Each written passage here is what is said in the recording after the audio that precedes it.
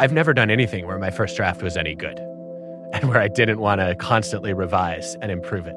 Whether it was the first time I tried to dive or the first draft of a book that I had to throw out, or the TED Talk that I rewrote from scratch over and over and over again. And everybody who achieves excellence in any domain knows that it's the constant rewriting and rethinking and revising that makes you good and helps you get better. And I think once you recognize, hey, you know what, feeling threatened or hating somebody else or being offended by somebody else, that's a first draft of a response. Then you can go and write a revision and ask yourself, okay, is that a teachable moment? Did I just learn something about what activates my prosecutor instincts or what puts me in a preaching mindset? And if I understand that better, then I have more control over what mindset I landed. With that in mind, I would say maybe one of the best long-term investments we can make as a country is to say, let's teach the next generation of kids to be eager, enthusiastic, curious, humble rethinkers. That's Adam Grant, and this is the Rich Roll Podcast.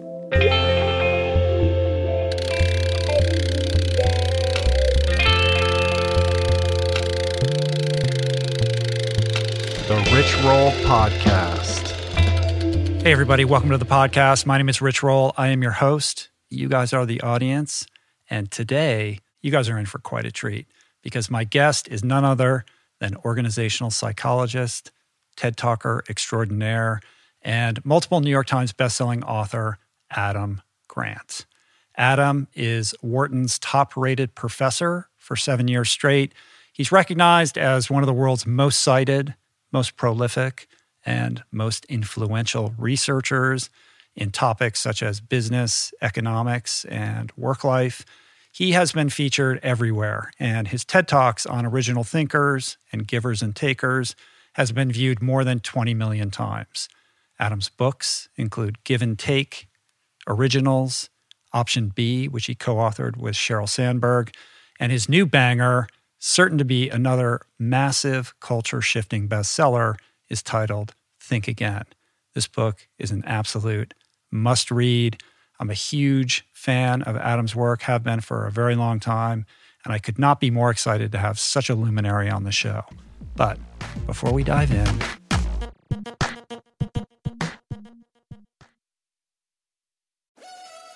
we're brought to you today by On.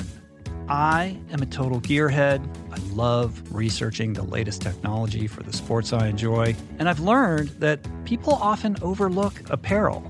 But what you wear isn't just clothes. It is, without a doubt, technology. Technology that can make or break a performance. And I can tell you, after spending 2 full days meeting with the apparel wizards at On Labs in Zurich, that On is innovating in this space like no other with next-gen premium fabrics and just this heightened level of sophistication and precision and testing and development and intentionality previously unheard of that puts them just miles beyond the competition.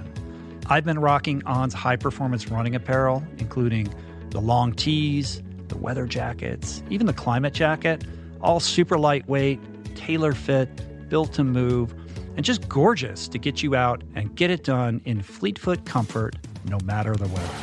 I'm super proud to be a brand partner with this impressive team, from increasing product sustainability to improved energy return and impact protection, truly Swiss innovation at its finest.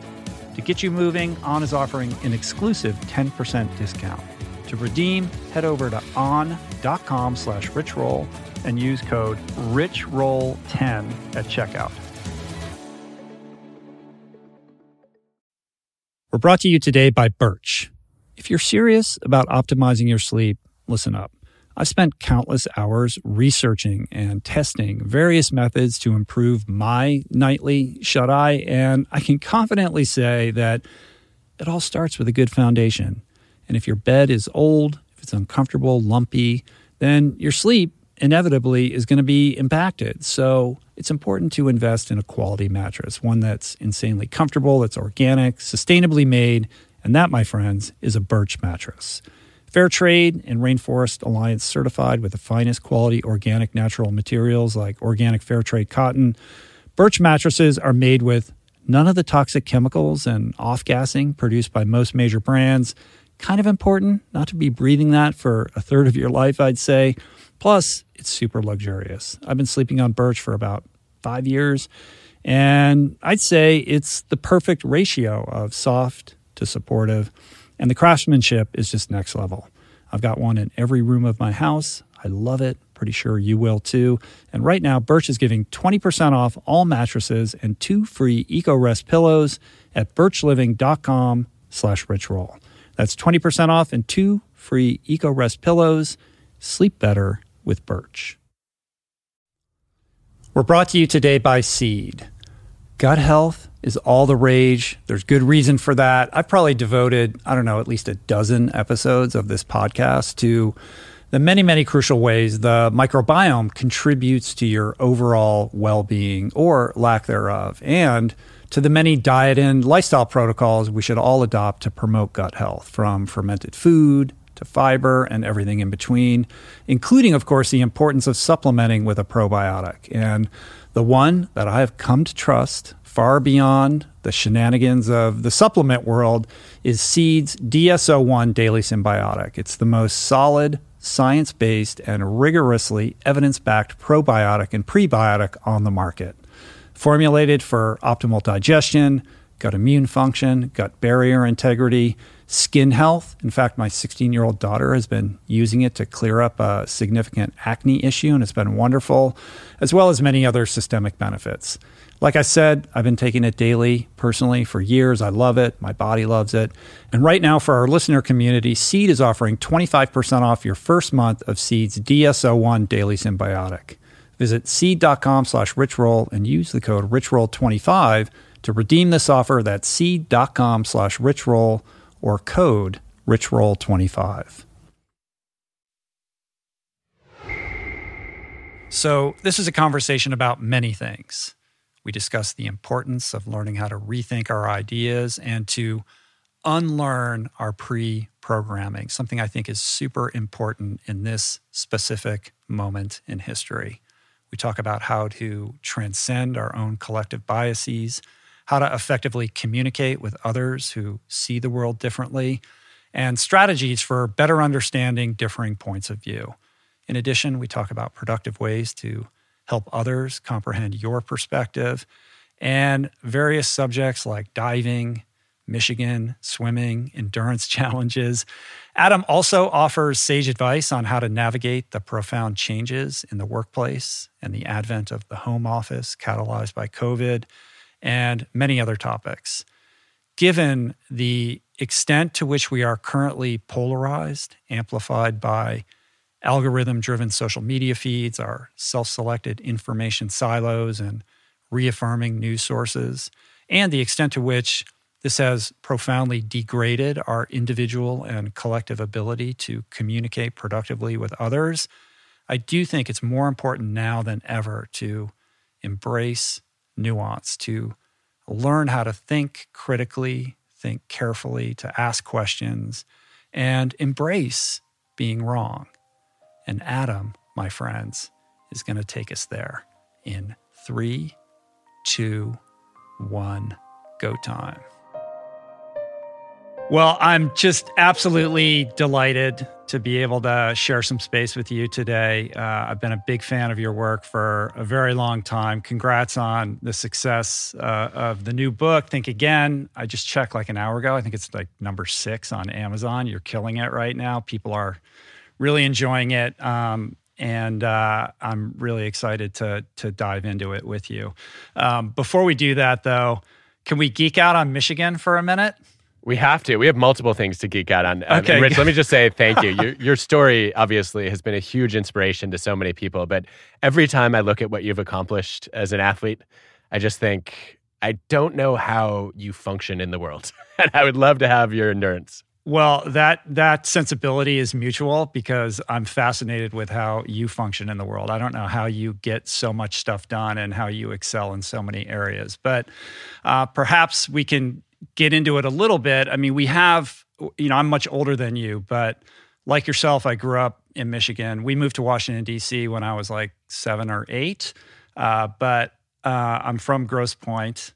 My dad was a Detroit lawyer. My mom was an educator. I was a swimmer. You were a diver. Everybody in my family bleeds maize and blue, and it's just cool to talk to somebody who's somewhat of the same world. And I think we might even know some of the same people from that world. Like when you went to Harvard, was Joe Bernal still the swim coach there?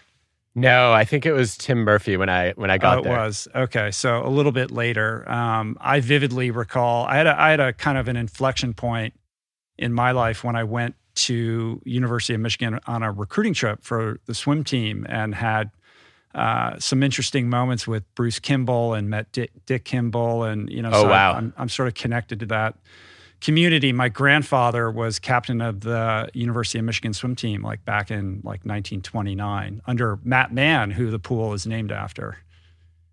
Amazing. Yeah. Oh, I didn't realize your roots were this deep. Okay. Yeah. My dad went to law school at Michigan. My mom went to University of Michigan. So lots of overlap. All right. Yeah, there's a ton of overlap here. So we share mom's a teacher, dad's a lawyer, Detroit suburbs. I found out after I became a diver that my grandmother had been a diver. She never had mentioned it to me. And it just came out one day. My mom went to Michigan. My uncle is the world's most rabid Michigan fan and went to law school there. And I think he hasn't missed an in-person game in 50 years. Wow. And I think not going to Michigan for college probably broke my mom's heart. Yeah. Like, what are you doing? It's like leaving a religion. I know. Especially, there's something unique about Michigan in that regard too. It definitely was similar in my case as well. You felt that too, and then wow. So that's also diving lore. I mean, the Kimball family, obviously, they I guess they belong to a place of their own. I remember I actually thought about not applying to Michigan for undergrad because I was so terrified of the thought of having Dick Kimball as a diving coach. Right. I remembered, friends who insisted on only doing 1 and 3 meter springboard, being forced to become 10-meter platform divers, and then coughing up blood when they crashed. I didn't want to be that guy. Yeah, I mean, it's legendary, and I've told this story before, but the experience that I had on this recruiting trip, I was at a house party after a swimming and diving meet, and Bruce Kimball handed me a beer, and then he proceeded to perform the greatest party trick that I'd ever seen, where he did a standing backflip holding a cup of beer without spilling any of it. And I just thought that was the most amazing thing I ever had seen. Then I went on my own journey with alcohol and alcoholism and recovery. And of course, the story of Bruce is pretty well told and the kind of, tragic circumstances that befell him. So sad. Yeah. Did you dive at Harvard? I did. And you swam at Stanford, right? I did. Yeah. Did you dive all 4 years or just a year or two? I stopped after my first year. How'd you guess? Yeah. I don't know. You got too busy with other things that seemed to compel your attention. That's exactly what happened. Yeah. Well, the new book is amazing. I can't think of a better book more suited for this particular moment than these subjects that you're talking about right now. And in thinking about the book and kind of culture at large, I've spent a lot of time just thinking about how we communicate right now. And, my sense is that we are so increasingly calcified in our belief systems and the identities that we form around them. And this is further intensified by social media algorithms that serve up what we want to hear, that, enhances our confirmation bias, the kind of tribes that we form online and in our analog lives that we're kind of cueing our membership in good standing to. And in my sense, there seems to be a velocity behind that, like it's becoming more and more intense, and it's environmental, right? The idea being that this is just kind of happening to us without any willful input on our part. And the antidote, which is the thesis of your book, requires a great deal of thought and presence of mind and intentionality. And I see it almost like a war between these two worlds. And And it's difficult to be sanguine about the future given the amount of intentionality that's required to kind of rebut, the forces that be out there that are marshaling us in the opposite direction. I think that's true. I think it's part of the reason that I wanted to write Think Again, is to try to unpack, is there anything we can do to get more open-minded and to encourage other people to be that way too? I think I came out more hopeful than I started. I think for a while, this book was that project that I hoped someone else would pursue. Someone else go figure this out. Yeah. Get people to choose mental flexibility over foolish consistency. Get people to be humble and curious as opposed to arrogant. And nobody wrote the book. And eventually I said, all right, I need to take this on. Obviously, you've been working on this book for a while, and it is current in the sense that it tackles COVID in some regard, but obviously it predates the Capitol insurrection and aspects of QAnon and some of the other kind of things that we're seeing unfold right now. When you were watching the Capitol insurrection, how are you thinking about the ideas presented in the book and how these things kind of, coalesce? It was a shock, was the first thing. I never thought that an insurrection would happen in America. It's something you read about happening in other countries. And thank your lucky stars that we don't live in one of those countries. And, as an organizational psychologist, I've spent most of my careers trying to study things that are timeless. And I've really deliberately resisted the timely because I'm interested in ideas, not news. I'm interested in, in rigorous evidence, not current events. And yet, this idea of thinking again, I finished the book right around a time when we're dealing with the greatest polarization I've ever seen, and then an attack on our very democracy. And my first thought was, what everyone's now calling the big lie, that the election was stolen from Donald Trump. If we could have gotten many people to rethink their belief in that lie, it's possible the insurrection wouldn't have happened at all. And my next thought was, okay, most of these people don't seem to think that they're undermining democracy. They think they're saving democracy. And that requires a whole reexamination of, not just a belief, but a belief system, a worldview. And I don't know that I know how to tackle that.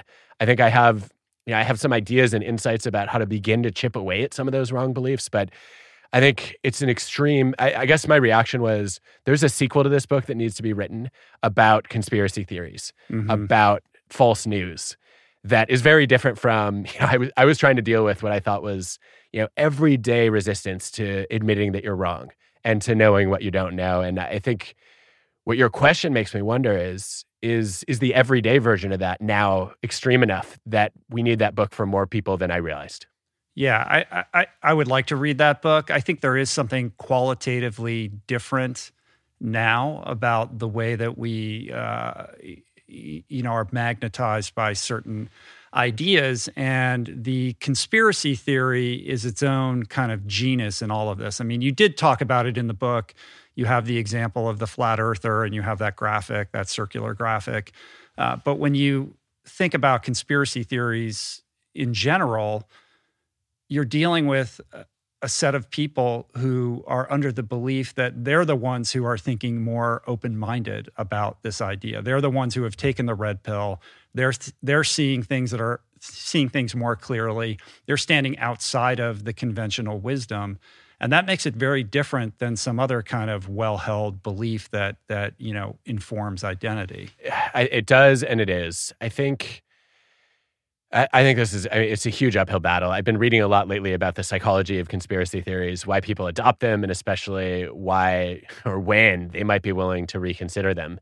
And I think it's hard to have this conversation without talking about cognitive dissonance, right? Dating back to the classic Leon Festinger work, which basically said, if you've already committed to a belief, then any threats to that belief, if they force you to treat the world as a less pleasant place for you, to challenge your ego, to put aside, pre-existing commitments you've made, to walk back statements you've made in public, that it's easier just to assimilate whatever's going on into the statements you've already made and defend your longstanding beliefs, because then you avoid the discomfort of doubt and you get the comfort of conviction. Right. And I think that part is clear, right? We understand why that happens. I think the undoing, the rethinking, the unlearning of those beliefs is a heck of a lot harder.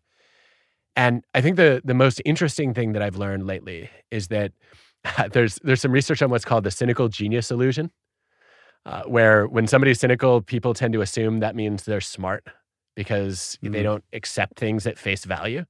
It's actually the opposite. People who are extremely cynical tend to be lower in intelligence than their peers. And of course, there's a big difference between cynicism and skepticism, right? Cynicism is not believing anything you hear. And skepticism is being a critical thinker and saying, show me the evidence. Right. And one of the reasons that cynicism seems to emerge is it's a defense mechanism against being manipulated. And it's a defense mechanism that people gravitate toward if they get manipulated a lot because they're not that smart. And I think the ways that we try to attack that are it's like dumping fuel on a fire. Because the first thing that, that quote unquote the elite does, or that the mainstream media does, or that universities do, is we go and accuse people of believing stupid things. And their fear is that they're not smart, and that's why they're clinging to these conspiracies in the first place, because they make them feel smart. And so I think we need to be really careful about threatening people's intelligence, about questioning people's ability to form judgments and reason. And I think there are better ways to surface that, which we could talk about. But that was an aha moment for me. Yeah. It seems like although intelligence, IQ, and EQ are important, we also have to consider other aspects of people's lives, like the extent to which they're disenfranchised, they're alienated, they're frustrated in their path, and how those things, motivate people to cotton on to ideas that otherwise they would, think better of. Yeah, I think that's right. And one of the things I've learned, and you know this from the book, but I haven't, I certainly didn't think much about how to apply it to these kinds of conspiracy theories when I was writing the book. It turns out that how questions tend to be more powerful than why questions. You go to somebody who believes something that you think is not consistent with the truth, and you ask them why they believe what they believe, and they have a bunch of pre-made reasons that they find compelling. If instead you ask them, well, how did that come to be? Or how does that work? They're much more likely to see the gaps in their own understanding and to recognize the complexity of the issue. And I actually had a chance to apply this recently. I was talking with a friend who believes in some vaccine conspiracies that, the government and big pharma are in cahoots to basically pull the wool over your eyes and convince you that vaccines are much safer than they really are. And I said, look, I first of all, some conspiracies are real. Let's put that on the table, and we can make a list of them. Secondly, I know that there are plenty of vaccines that have documented side effects and risks. And we can look even at the published evidence, right, in peer-reviewed journals and say, look, this is a complex issue. What I want to understand, though, is that if this is so much worse than you think it is, why is there not a single scientist with tenure who's willing to go against the establishment, right? In a world where the incentive is to be right, not to just toe the party line. And also, why can you not find a single credible journalist who wants to win a Pulitzer Prize for exposing this conspiracy? And he couldn't really answer those questions. And then I went a step further and I said, okay, and just help me think through how a giant government bureaucracy and all these pharma companies wouldn't have a single internal whistleblower. And how you think they're incompetent, right? You've told me they're incompetent. How would they have even orchestrated this to keep the facts from everybody who's in that world? And as he thought through how to do this, he said, well, maybe they couldn't have. Maybe, people just haven't wanted to publish the studies that cast doubt on vaccine efficacy or safety. And maybe those are underrepresented in the peer-reviewed journals. And that was a much more reasonable place than he started. Mm-hmm. Right. So the idea, and this was the subject of this New York Times opinion piece, basically, that came out the other day. The idea being that you approach these conversations rather than from the paradigm that you outline in the book, which is as prosecutor, as preacher, or as politician, but rather lead with curiosity, ask a lot of questions, and receive the answers to those questions without judgment, but rather more curiosity. That's the goal. Is that accurate? Yeah, I think that's a great summary of both the mindset of approaching this like a scientist, right, and saying, look, I'm not going to preach that I'm right. I'm not going to prosecute you for being wrong, but I'm also not going to be a politician and just tell you what you want to hear to try to campaign for your approval. What I'm going to do is as a scientist, I'm going to say, Rich, this is totally fascinating to me that your beliefs are so different from mine, and I genuinely want to understand them better. Mm-hmm. And if you could help me make sense of how this works and how this played out. And then, I also want to understand, I'm sure I have some beliefs that are wrong. I suspect you also do too, right? Nobody's omniscient. I'd love to understand what kind of information would lead you to consider changing your mind. And I'm also thrilled to talk about what might change my mind. And then the hope is we're both going to find out that our knowledge was incomplete through this conversation. And of course, it doesn't work if that's a tactic, right? Because the other person will see right through it.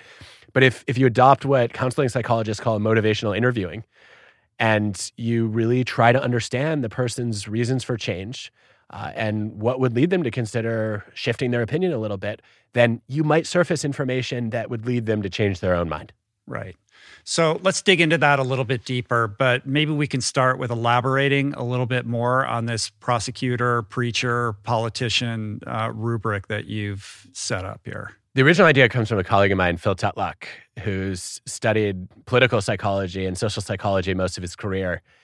And Phil observed that in decision-making, in judgment, we spend a lot of time thinking like preachers, prosecutors, and politicians.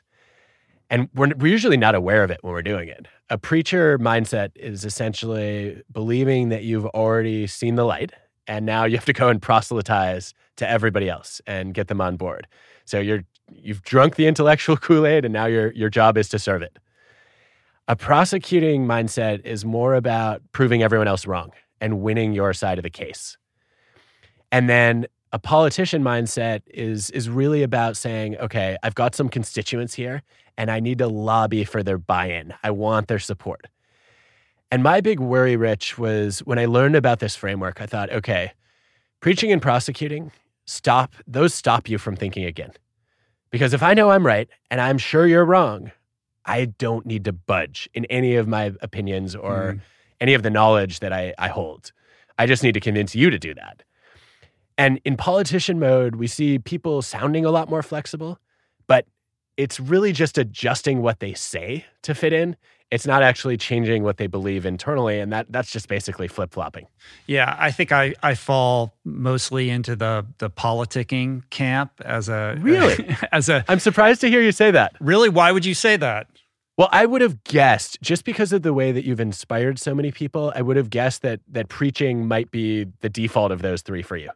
Preaching is very uncomfortable for me. I'm much more interested in approval and being liked to a default in a not so great way. Like I've made major life decisions based on approval or doing the socially acceptable. I mean, I was a lawyer for over a decade, trying to jam a square peg into a round hole for way too long, and very reluctant to get out of it. Out of fear of social repercussions and familial expectations and the like, and I would sit in depositions or in hearings and just see the gray and everything, and just felt like I'm a really bad advocate because I really want to appreciate the nuance in all of this, and can't we just all get along? Like I'm conflict averse, I'm a people pleaser.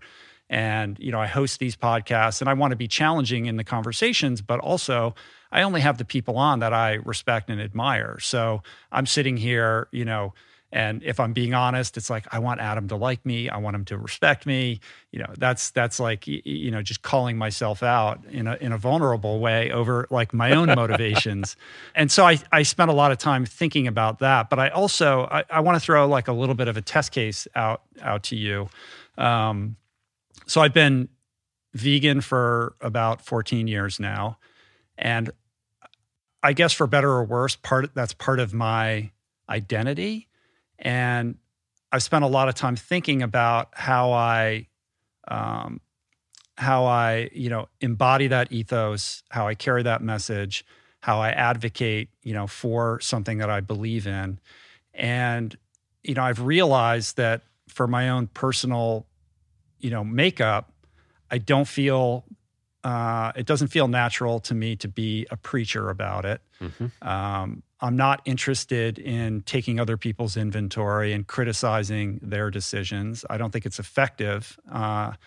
And I've kind of settled into a mode that's a little bit outside of your paradigm, which is this idea of being kind of a lighthouse. Like if I live my life well and equip myself as an athlete, as somebody who is excelling intellectually, mentally, emotionally, and just living well, it acts more like a magnet or a tractor beam that will bring the receptive audience to me who might be willing or interested to hear about it. And it also goes back to 12-step and how I got sober and the tools that I learned in the program, which are all about not giving advice, but just sharing your experience. And so I'm curious about how that fits into how you think about these ideas of influencing people and getting people to kind of open up their minds and consider different concepts.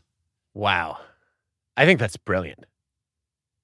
I'm kicking myself now because if we had had this conversation a year ago, I would have written that in to think again. Oh, well, now I'm bummed. I wish I'd met you earlier. It's not my idea though, but it's just something that seems to work better than any of these other three options, although it doesn't start with a P. You can come up with a keyword for it. It's not alliterative. And I think you articulated it so beautifully though. It's there's a lot to react to there. So I want to double click on a few things you said. Let's just start with the lighthouse idea. I think that might be the most compelling workaround that I don't even want to call it a workaround. I think that's not doing justice to it. It's the most compelling solution I can think of to the tension between what I guess was my preferred alternative to preaching, prosecuting, and politicking, which is thinking like a scientist. And the need, if you want to influence people in the world, to do some preaching. And I've always been uncomfortable with that tension because I guess I should take a step back and just say, thinking like a scientist is what I would love for more people to do more often. And I don't mean you have to go and wear a white coat all the time or carry around test tubes or even own a microscope, right? What I mean is that the broadest idea of science is the pursuit of knowledge and truth. And if your identity is anchored in being a scientist, it means that you don't have to stick to a certain set of beliefs at any one time. You want to find out what's going to be effective or what the right way is to live your values. And that means when you form an opinion, it's a hypothesis. You can go out and test it. You can observe. You can interact. You can run experiments. And the hope is that you're as excited to find out that you were wrong as you are to prove that you were right. Because either way, you've potentially learned something. And I would argue even you learn more when you discover that your hypothesis was false than when you validate it. And yet, Phil Tetlock, when I talked to him first about this framework, saying, okay, I want everyone to think more like scientists. He said, well, yeah, but sometimes you have to talk much more like a preacher in order to be heard. Yeah. Just look at any pundit on TV or any leader who gives an inspiring speech. And I've never liked that as something that you have to do. And I think you just gave an alternative, which is to say, okay, I can think like a scientist. I can test in my own life whether I'm going to be at my best in an Ironman when I go vegan, right? That's an experiment you ran. Mm-hmm. And then once I do that, if I'm willing to share what I've learned from that and I talk about that publicly, I don't have to tell other people to do it. I don't have to preach about it. I'm just telling my story, and that will draw people to me. I just think that's ingenious. Well, it's effective. It seems to be more effective. And I think it's all, a sort of corollary to that for me is a more kind of Buddhist or Eastern philosophical perspective on this, which is that I'm not attached to whether or not I'm convincing anybody to change. Like I'm carrying this certain vibration. I'm happy to talk about issues that I care about if you approach me or you're interested. But I'm not interested in proselytizing. I'm interested in living my best life.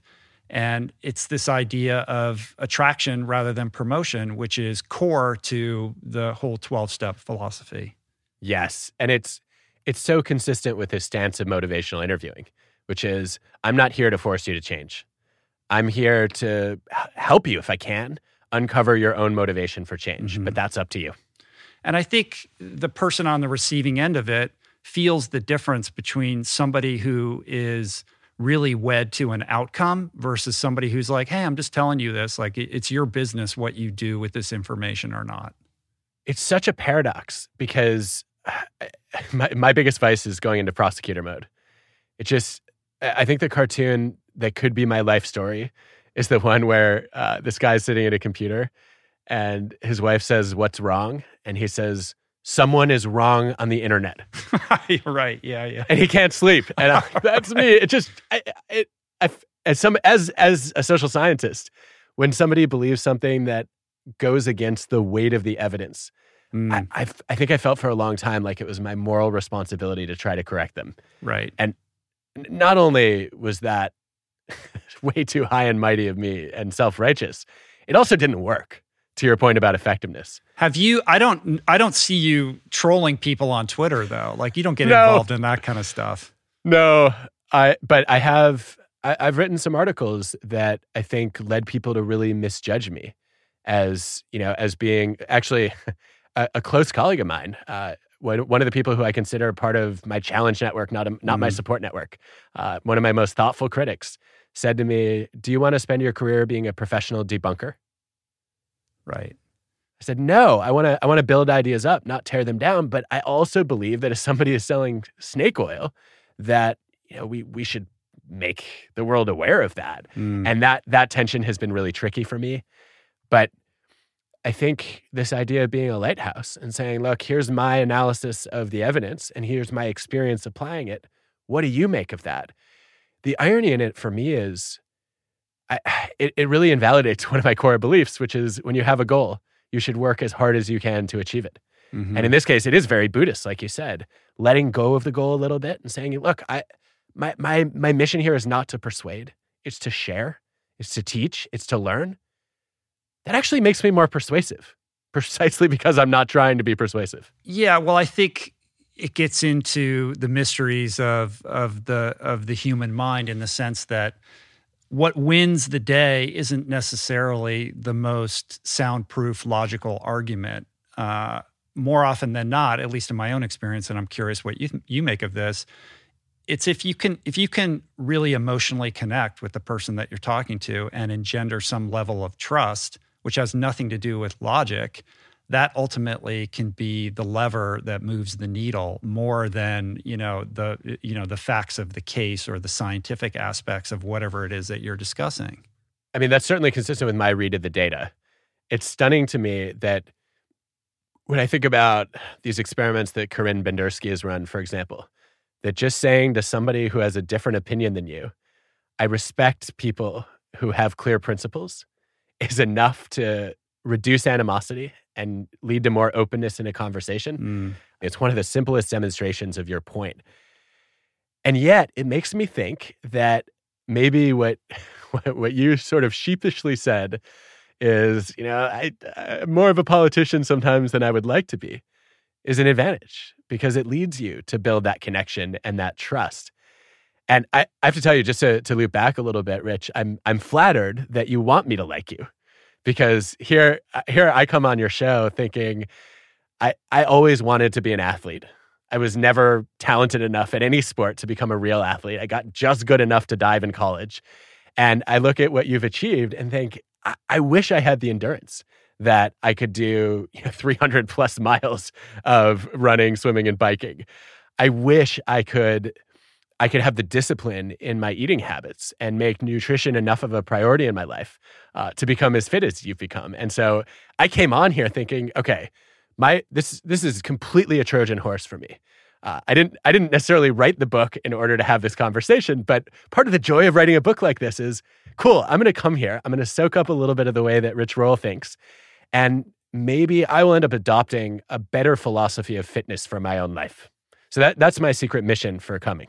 All right. Well, we can talk all of that, at some later point. I'm very flattered that you would say that. And I would have to say, likewise, like when you DM'd me on Twitter, I was like, I couldn't believe that you DM'd me. I was so excited. So it's a mutual admiration society here. I'll try not to make you rethink that. You got to stop throwing diving under the bus. Come on. Diving deserves to be thrown under the bus. No, it doesn't. Come on. It does. Let me prosecute myself on this one, right? Because I want to hear your counter argument, and I know this is more going into debate mode than I've advocated for in the book. But you know what? Maybe we should rethink some of the things I wrote in the spirit of the book. I think the thing about diving is it looks really complex, but it's just a very small number of skills. Like you learn timing on the board. So that you can jump a little bit higher. You learn to throw your arms forward or back to create rotation. You work on your flexibility so that you can spin faster. You learn to twist a little bit. And then you just have to get air sense or good visuals and put your hands in front of your head. And a good dive takes less than 2 seconds to execute. Compare that with the slog of you go into a pool. I learned to do a front 2.5 with a full twist. So I could flip twice, twist once, dive in head first. And that took me 3 years of serious diving practice to do. In 6 years of a life in the pool, I could not learn to swim the butterfly stroke. Literally cannot do the butterfly, which you competed in, and you can swim faster in a butterfly than I can swim freestyle.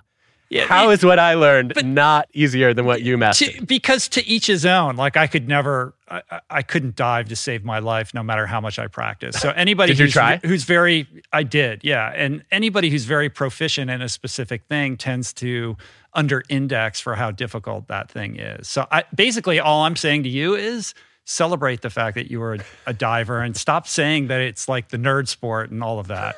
And that maybe the divers will be happier that you do that. But I'm interested in, because you have this background as a diver and as an athlete, is there a nexus between what you learned in sport and this, incredible superhuman focus that you have and this, ability to be productive at a level that most people can't comprehend?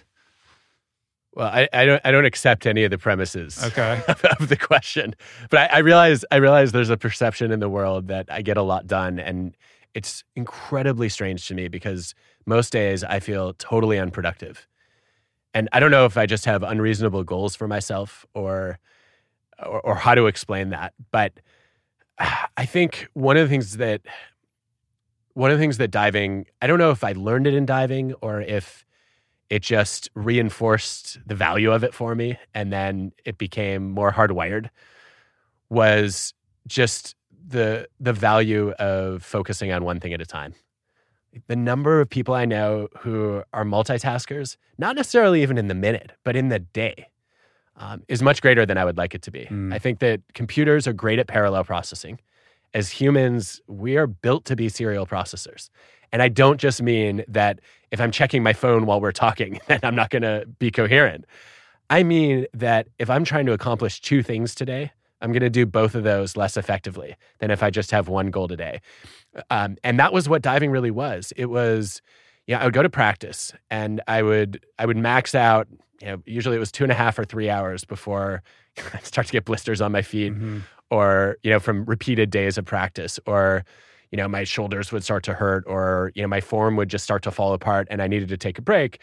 But then it meant I'm studying the video of my own practice to really internalize what my coach is telling me. I'm analyzing what changes I might want to make that my coaches didn't see. I'm heading over to a trampoline to practice some of the techniques that don't require water. I'm working on my stretching. And that single-mindedness was, I think, other than having incredible coaches, was the only reason that I got good at diving. And it's startling to me. Startling's the wrong word. It's mesmerizing to me that people think you can be good at anything when you're trying to be good at multiple things. And I'm not saying you can't master multiple things in a year or even in a month. But what I want to do is I want to have not work-life balance or even project balance. I want to have rhythm, which means, today I've got one song that I'm playing, or better yet, I've got one verse of that song. Mm-hmm. And then tomorrow we'll go over to the chorus.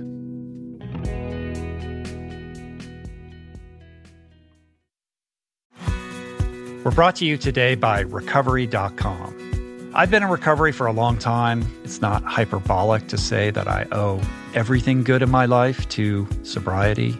And it all began with treatment, an experience that I had that quite literally saved my life.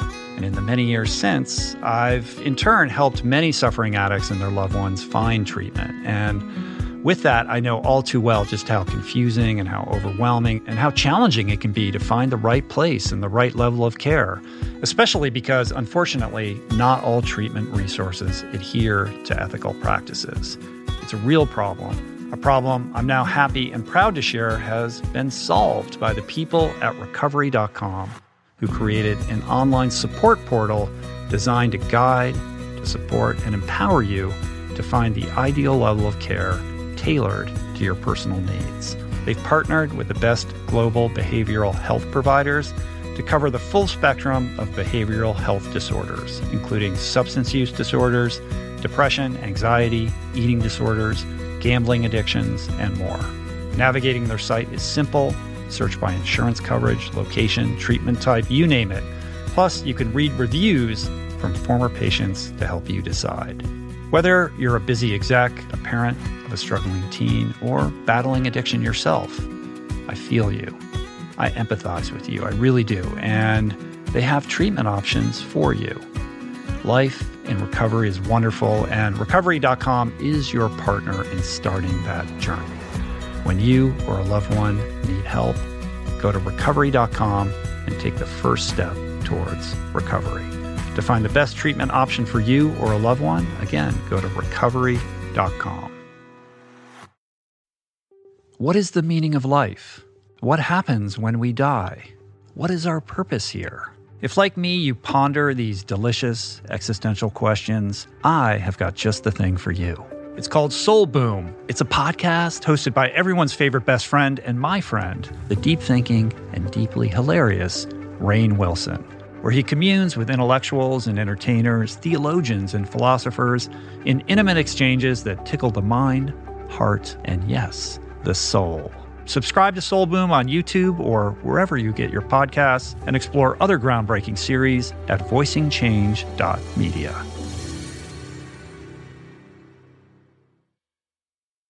You are listening to this podcast because you care about improving your health and your well-being. But this quest is incomplete if you have yet to add my friend Dr. Rangan Chatterjee's Feel Better, Live More podcast into your listening quiver. An RRP favorite and someone I'm personally quick to call when I'm in need of good advice. From nutrition to mindset, fitness, and relationships, each episode is packed with the tools you need to become the architect of your health. Subscribe to Feel Better, Live More, available wherever you get your podcasts, and explore other groundbreaking series at voicingchange.media.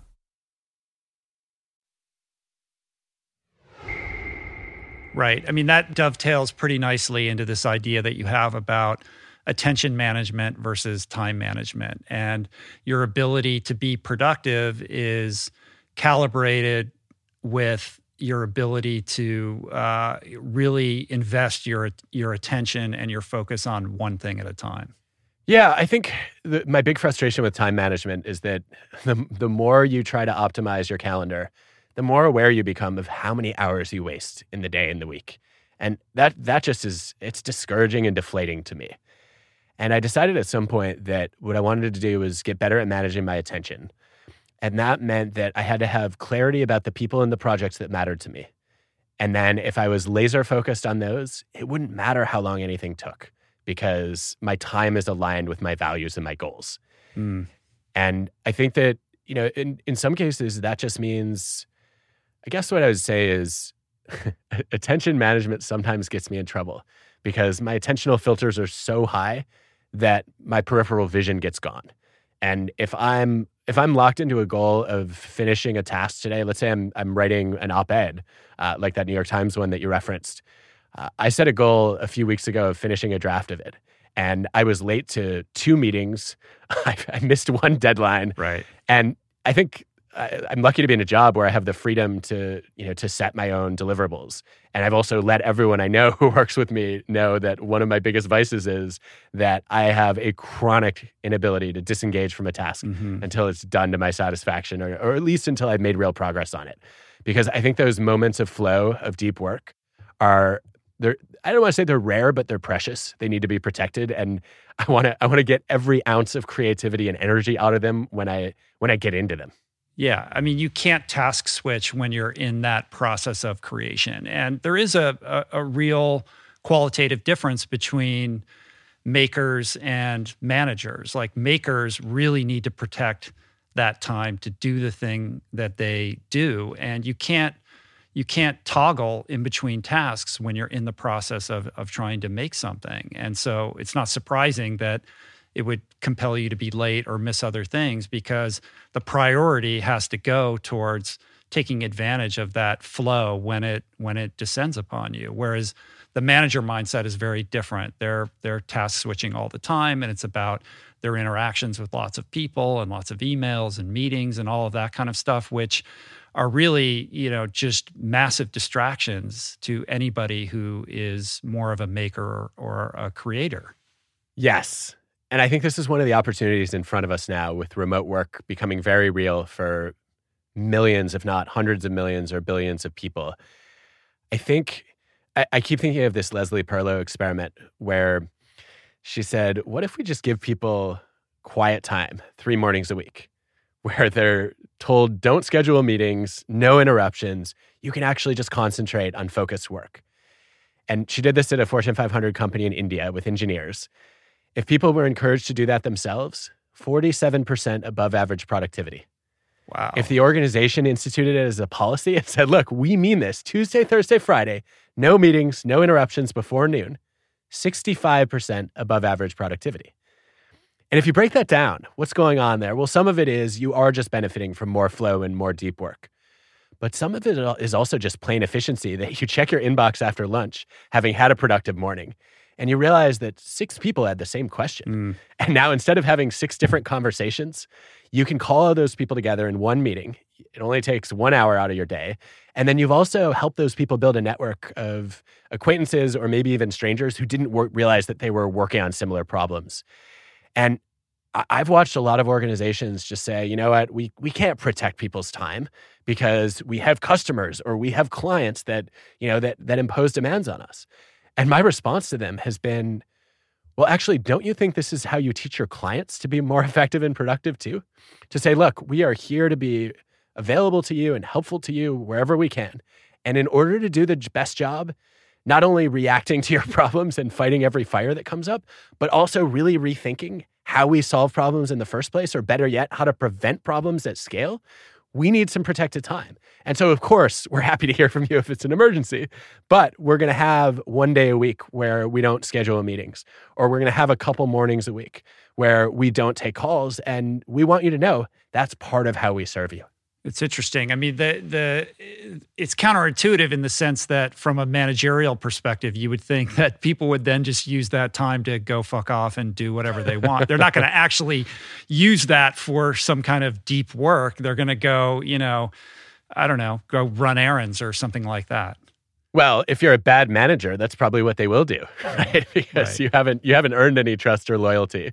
But if you're a manager who instead of being a micromanager is a macro manager, who says, my job is to figure out the purpose and the mission of the team and the organization, and then help you identify your unique individual role and see your contribution here. And then I'm going to get out of the way and not tell you how to do everything or when to do everything. You get a lot of intrinsic motivation in response to that. And we've got, at this point, almost half a century of evidence on the benefits of what I guess classically Douglas McGregor would have called a theory Y as opposed to theory X approach, where whether you believe that people are lazy and can't be trusted or people are intrinsically motivated by mastery and learning and purpose, those beliefs often become self-fulfilling prophecies and you get exactly what you expected. Yeah, interesting. Well, as somebody who has spent their entire career kind of devoted to better understanding the psychology of the workplace, this past year has to be, fascinating for you to see the ascent of the home office and, everything that COVID has brought us and the disruptions in how we work. So what are some of the insights that you've been able to develop out of this, very strange and unique year that we've just experienced? There have been a lot. Not surprisingly, this is the experiment that nobody opted into. And since we're stuck with it, we might as well be learning from it. I think one of the first revelations for me was Ethan Bernstein and Haley Blunden collected data on just March through May. How is communication changing now that essentially everybody who could is working remotely? And they found that communication with strong ties went up about 40% on average. That with your closest colleagues, your boss, your direct reports, the clients that you're in touch with regularly, you knew you weren't just going to run into them or you weren't flying out to see them. And you worked hard to schedule extra opportunities to connect with them, usually over Zoom. Communication with weak ties, though, your more distant acquaintances, your suppliers, the mentor you occasionally talk to, that was actually down 10%. And this is bad news when it comes to rethinking things, getting a fresh perspective, because weak ties tend to give us more novel information than strong ties. Strong ties tend to know the same people and the same stuff that you do. They give you a redundant knowledge. Weak ties are traveling different circles. They're meeting different people. They're learning different things. So they're much more likely to open up fresh access to a creative idea. And because we're not having those spontaneous creative collisions like we used to before the pandemic, I think one of the things we have to figure out is how do we engineer interactions between people and their more distant acquaintances or allow them even to learn from strangers. And I don't think we have good practices yet to figure that out. How have you navigated that, Rich? Well, I'm very lucky in the sense that I've been able to continue to pursue my living where a lot of people are not so lucky. So I feel extremely grateful. A big part of this show that I do, which is the gravamen of my vocation, is sitting across from another individual live and doing it in person. And we've set up safety protocols and I've been able to do that to some extent. But, like what we're doing right now, some of them have been forced to be, on a digital platform, which is not my preference. Like for me, this experience is all about like trying to connect as deeply as possible with the person that I'm talking to. And very often these people become part of my life. Maybe they become part of my challenge network or my support network or my board of advisors or just friends. And that's incredibly valuable to me. I mean, it's a gift to be able to share, the wisdom of people like yourself with so many people. But the enriching aspect of it for me is the in-person connection. And my kind of personal strategy with all of these conversations is that the emotional connection comes first. It's less about the information. Like I trust that if I can connect with the person who's sitting across from me, find a way in to really identify with them, that whatever information needs to be imparted will be imparted. And I just try to be as present as possible for that. And I'm able to achieve that to some extent when I'm looking at you on a screen, but it's not the same. Well, it still comes through loud and clear to me. I can feel it, I can see it, I can hear it. I should say, first of all, I would love to be friends. In case that's on your okay, goal good. list. I'm going to call you my friend now. So all right, I'm in. We're friends. Right. Consider it done. I felt coming in. I felt like I knew you already because I've followed your work with such great interest, and it's so clear what you stand for and what your values are. that I felt like I knew you. So there was that connection, even if swimmers and divers are supposed to not get along. Right. That I felt coming in. It's the weirdest pairing of two sports into one that it shouldn't exist. I'm sure Malcolm water is literally has a the lot only of opinions on yeah, that. It's like, well, these two things both involve water. Let's put them on a team together. Right. I guess there's also a masochistic element of both, though, which is I think both of us opted into more deliberate pain than many sports require. Yeah. I don't remember basketball or soccer ever hurting nearly as much as diving did. Swimming is a glutton for people who enjoy self-punishment. I can tell you that. But Rich, I did want to ask you. Sure. I've been curious about, there's just I think we're gonna have a wealth of data in the next few years about in-person versus video versus audio interactions. And one thing I have noticed, I'm also drawn to the rapport and the connection. And I've always been the person who, if I have a choice, I want to sit down in a room with someone because I feel like I can bond with them more. It's easier to get into that burstiness of, we have this energy flying back and forth and the conversation is literally bursting with ideas. I have noticed, though, in the past few years of podcasting that I think I have deeper conversations sometimes when I'm not in the room with people. And it's because I'm less attuned to this question of, okay, how do they react to what I just said? Do they like me? Was that awkward or did it build rapport? And I'm much more comfortable with an awkward pause. I'm much more interested in trying to figure out, where's this conversation going to take us? And so I wonder if there's a purity of discussion that comes from distance. What has that been like for you? That's very interesting. There's certainly some truth in that.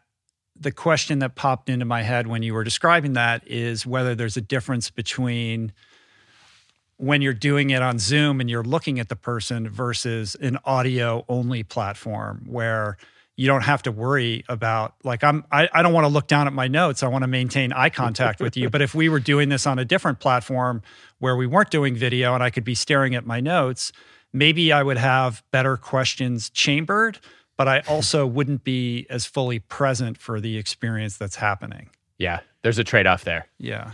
So I don't know. And to kind of answer the other aspect of your question, how has this experience been? I mean, outside of the podcast itself, I went into this pandemic thinking I've been training for this my whole life. Like, I'm an introvert. I like my solitary time.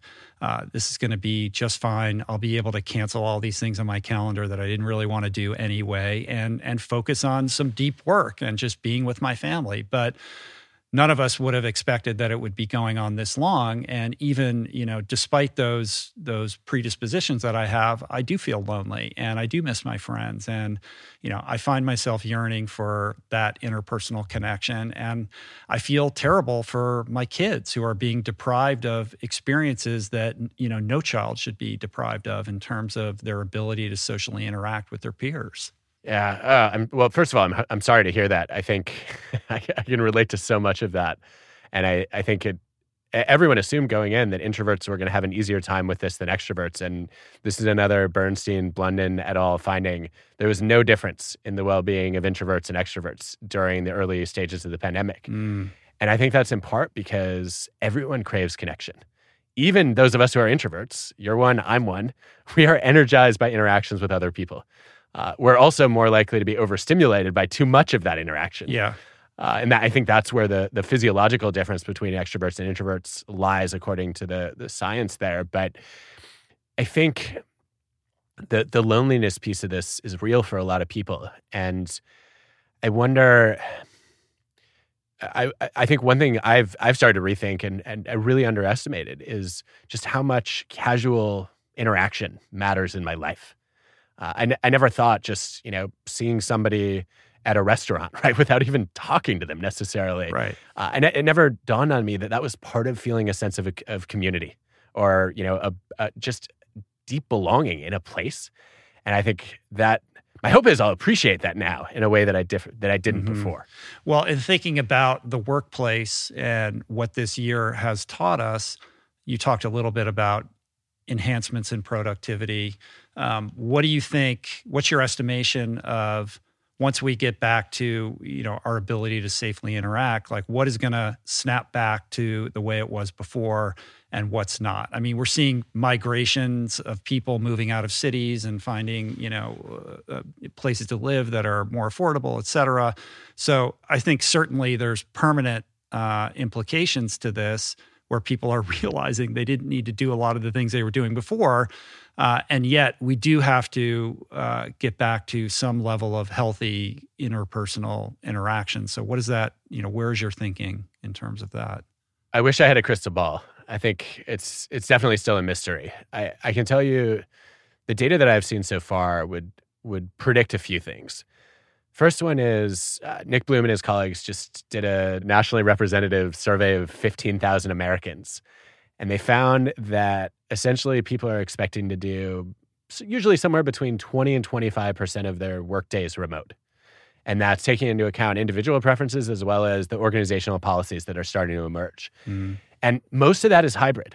That's not, a bunch of companies saying we're going to be fully in the office and a bunch of workplaces saying we're going to be fully remote. That's most people and most leaders saying, we'd love to have people in the office 3-4 days a week and then work from anywhere the rest. The challenge with that is, what kind of office space do you need? Right. If you want everyone to be there 3 days, then you need a huge office and it's a major waste.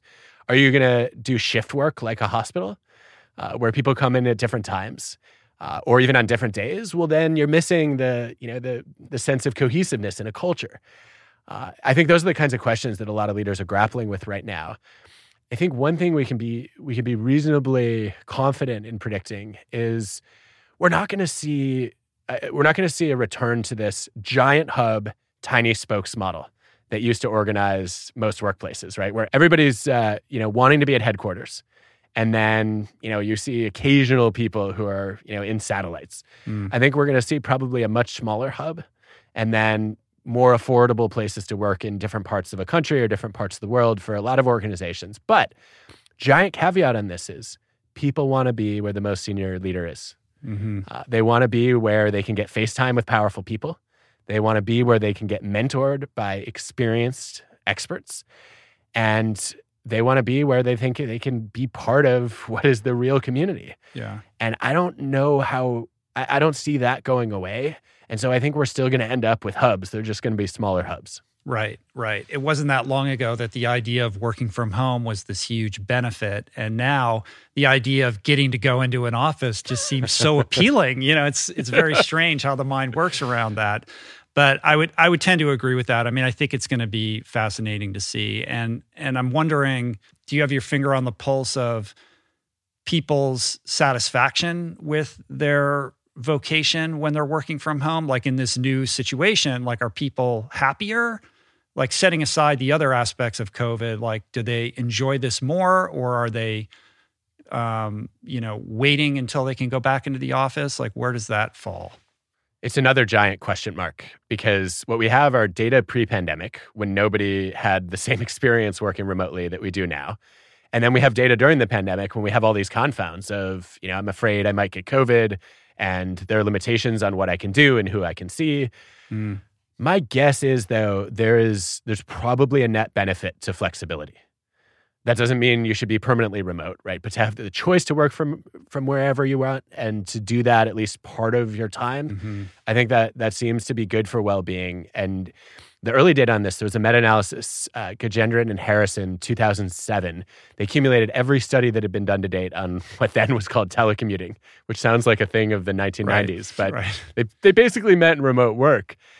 And they found that as long as people came to work 2.5 days a week, performance was higher, satisfaction was higher, and there were no costs to the quality of coworker relationships. And I think that then tracks with a lot of what we're seeing in the pandemic, which is people don't like their jobs less on average when they're working remotely. They found that there's some things they like better and there's some things they like worse. I think the general upsides have been people love the autonomy and freedom. They appreciate not having to commute, although some of them will choose to commute again. They like also, in some cases, the fact that they get to choose just a work environment where they're comfortable. I think on the flip side, people miss the structure. they miss the community, they miss the culture. And I think we want all of those things. So I think we're going to mostly need to be hybrid to get all those things. Yeah. I mean, Zoom fatigue is real. What's behind that for you? Because I've been hearing a lot about this, and I've felt it from time to time. When you talk about Zoom fatigue, what's contributing to that for you? I'm not somebody who's on tons of Zoom calls, so I might not be the best person to field this question, but I don't like the static nature. I don't like sitting still staring at a screen when I don't know what it is. I can't put my finger on it, but it makes me feel very restless. Like I just want to get up and move around. Mm-hmm. I don't know. I mean, got it. Interesting. What is it? I mean, it's got to be a thing that's not like it's going to be in the DSM-5 or whatever, but it's definitely a real condition. I mean, what are some of the experiences that people have shared with you about that?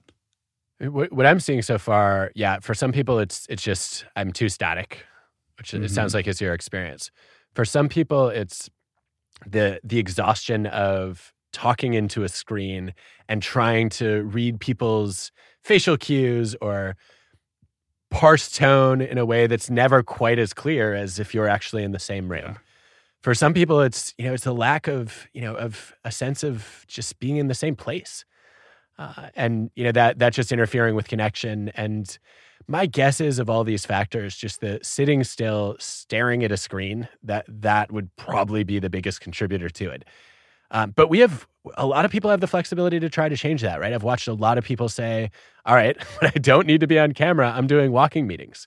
Or we've even agreed as a team that we're going to take a couple of our standing meetings and we're going to make those, hey, you can do a workout. It probably shouldn't be an intense workout. You shouldn't go swimming, definitely. Right, but, you can go for a walk or you can go for a light jog.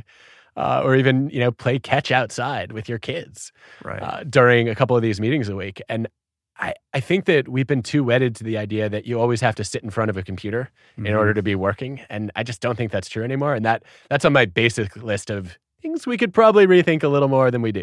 Yeah. I mean, I'm certainly no fan of how it's being used for high school education right now. I've got a daughter who, she's on Zoom from like 8 to 4 doing classes, and she's just not wired to sit and stare at a screen like that. And then she's got homework, and she's in an art high school, and then she's got her art projects, and the stress level and the anxiety with her is through the roof. And I'm like, what is this for? This is not in service to her best interest right now. Yeah. It's really deeply problematic, I think. I'm sad to hear that. And I'm also a little surprised because I've read evidence now, both from a UK study and a US study, that teenagers are actually doing better from a well-being perspective. So lower depression, lower anxiety rates during parts of this pandemic. And it seems to be the case that one of the big mechanisms behind that is it's hard to get bullied over Zoom. And you don't quite worry as much about what you're wearing and who's excluding you at the lunch table. It's this I guess the virtual environment is an equalizing force in some ways. And it's almost just like at work, where it's this double-edged sword. There are things that got better. There are things that are harder. And I wonder if, on average, that's the experience for, at least older kids in online school. Yeah, I hadn't heard that before. That's super interesting. I mean, all the things that I'd seen were that depression and anxiety were way higher, like on the rise as a result of this with young people. I think so. It seems to be age specific. I think younger kids are having a harder time. I think for teenagers who are more tech savvy and have a lot of the existing relationships where they can stay in touch. And let's face it, a lot of them were just texting already. Right? So it's not like everybody lost all their in-person time. I think that piece of it seems to be different. And then also, it's probably still too early to have any real sense of this, but my read from some of the initial data is that during lockdown is when some of these well-being benefits emerged, where everybody was in the same remote scenario. And I think as we started to see more disparities with some kids in school, some kids who are stuck remote, I think that's probably exacerbated the problems and maybe minimized some of the benefits too. Right. Like there was a democratic, impact on everybody equally as a result of the lockdown. Yeah, which is, again, just like at work, if 90% of your team is in the same place, you don't want to be the one person calling in virtually if you can avoid it. From the Caribbean or something like that, while everyone else is stuck at home. I'm on the beach. Great to see you all. Right. Well, I wanted to get back to some of the ideas in Think Again. And we were talking about Michigan earlier. I mean, when I was young, we moved to Washington, D.C., which is really where I grew up. And my dad was a government lawyer, so we were kind of in this inside the Beltway community. And this is the late 70s, early 80s. And, in our neighborhood, there were Republicans, Democrats. My next door neighbor was a senator.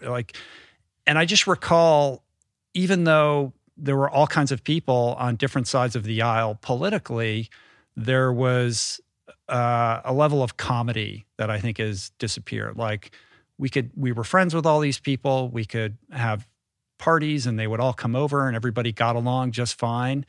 And this is really no longer the case. And I do find myself despairing over our ability to commune productively and communicate effectively. And your book is very much an antidote to that. But whatever, the gestalt of social forces have put us into this place, how does this play out for you? Are we going to continue on this path? I know you're looking at this mostly from the perspective of what we can do as individuals and organizations to rebut this, but on a more kind of, national scale, how are you thinking about the future of our ability to communicate healthily? I've been thinking about it a lot, and my first thought is always, as an organizational psychologist, I don't have the expertise to even begin to analyze this question. We should be talking to political scientists and sociologists, probably some anthropologists as well, because I think we're essentially in a place now where we've got two foreign cultures that do not like what the other side is supposedly standing for. And so most of what I've been doing is just a lot of reading and a lot of asking questions to try to understand the causes and some of the remedies better. Mm-hmm. I don't know where we go from here. I think that one of the things that happened, post-election, post-insurrection, is I just saw people I really respect intellectually get crushed. And in some cases, people attempted to cancel them for calling for respect. Mm-hmm. And I don't see how we make any progress without giving people just the basic dignity they're owed as human beings. I like this distinction that Christy Rogers and her colleagues make, which is between owed and earned respect. Owed respect being that basic, you are a human, and therefore I think your ideas and your emotions matter. And then earned respect being, okay, depending on your performance or your contribution or your credibility, I might listen to you more carefully. I might take what you say a little bit more seriously in my own life. And I think the idea that we should abandon owed respect, that you can solve this problem by saying, well, I think you don't respect me and therefore I'm not going to respect you. Mm-hmm. That's first grade playground behavior. Right. I think that we need to be clear about how we earn respect in this society. And ideally, I mean, this is extreme, but I would love to see people start keeping score a little bit. Let's go through, we have a lot of debate about media and social media. Let's go through people who make claims and predictions, and let's actually track who turns out to be right and wrong. And let's hold ourselves accountable before we have the data for following and listening to the people who get things right more often. And Rich, as you know, my read of the evidence is the people who get things right more often are the people who admit they're wrong more often. Right. Yeah. That needs to become a currency socially. Right. Saying you're wrong needs to be a sign that you are willing to think like a scientist, that you are interested in learning and updating your beliefs when better logic or data come along.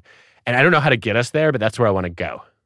Well, the keeping score thing, though, is part of the problem as well. Like when you look at Twitter, it's not about truth or nuance. It's about signaling to your respective tribe that you're a member in good standing. And the point scoring is all about taking people down or holding people to account for an idea that doesn't neatly fit into the prescribed ideology of that particular tribe. I don't think it has to be that way, though, right? There are communities on Twitter that have adopted different values and different norms. I know academic Twitter is a popular hashtag, and there are entire subfields of people. We saw it with epidemiologists last spring and continuing to the present. We've seen it with people who are debating hot issues across, very complex fields. I've made a concerted effort to follow people whose conclusions I disagree with because I admire the integrity of their thought process.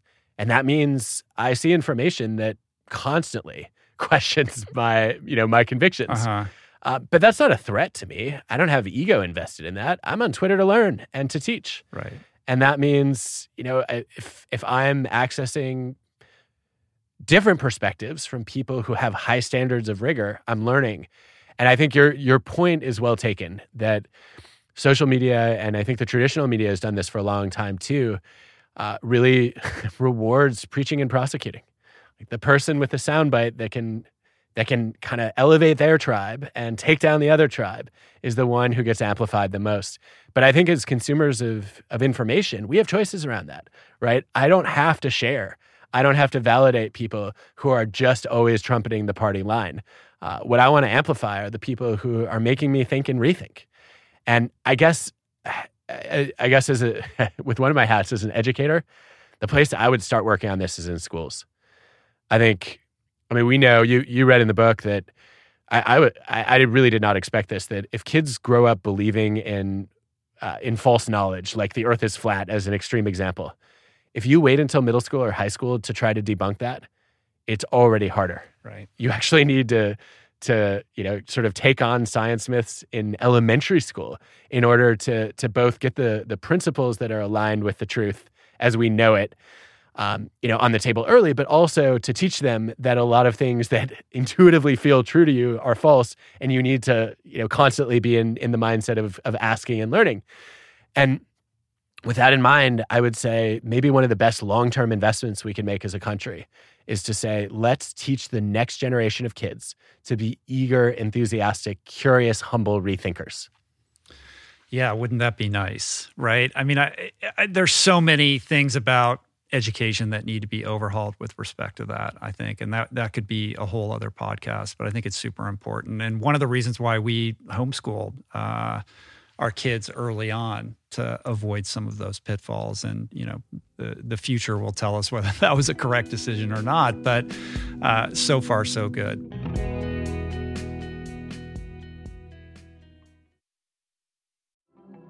There are certain rare people who have a powerful voice and know how to use it. My friend Amanda de Cadenet is one such human. The podcast is called The Conversation because it is the conversation, a groundbreaking series of raw and honest exchanges on the issues that matter most: mental health, sex, politics, ambition, gender roles, and more.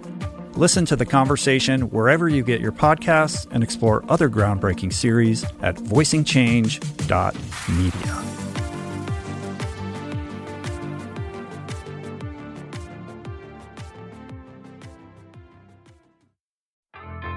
There is so much health information out there. It can feel overwhelming and leave even the most well-intentioned confused about what's what and who to trust. Well, the first person that I call when I'm seeking clarity is my friend and nutrition expert, Simon Hill, host of the fantastic podcast, The Proof. Each week, Simon matches wits with brilliant scientists, translating their evidence-based insights into actionable tools for better well-being. Subscribe to The Proof, available wherever you get your podcasts, and explore other groundbreaking series at voicingchange.media.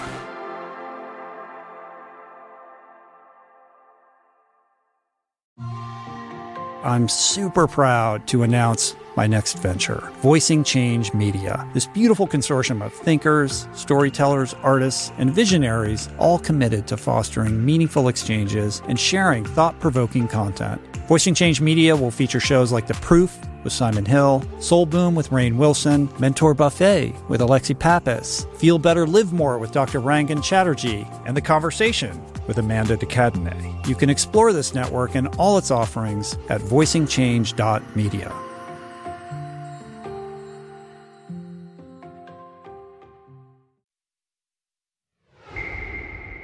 I want to get to some of the practices. You talked about welcoming differing points of view into your world and into your feed, so that you're constantly being challenged. But as somebody who's so successful and kind of at the top of their field, it would be very easy for you to become calcified around your thinking, to surround yourself with sycophants and people that tell you you're great.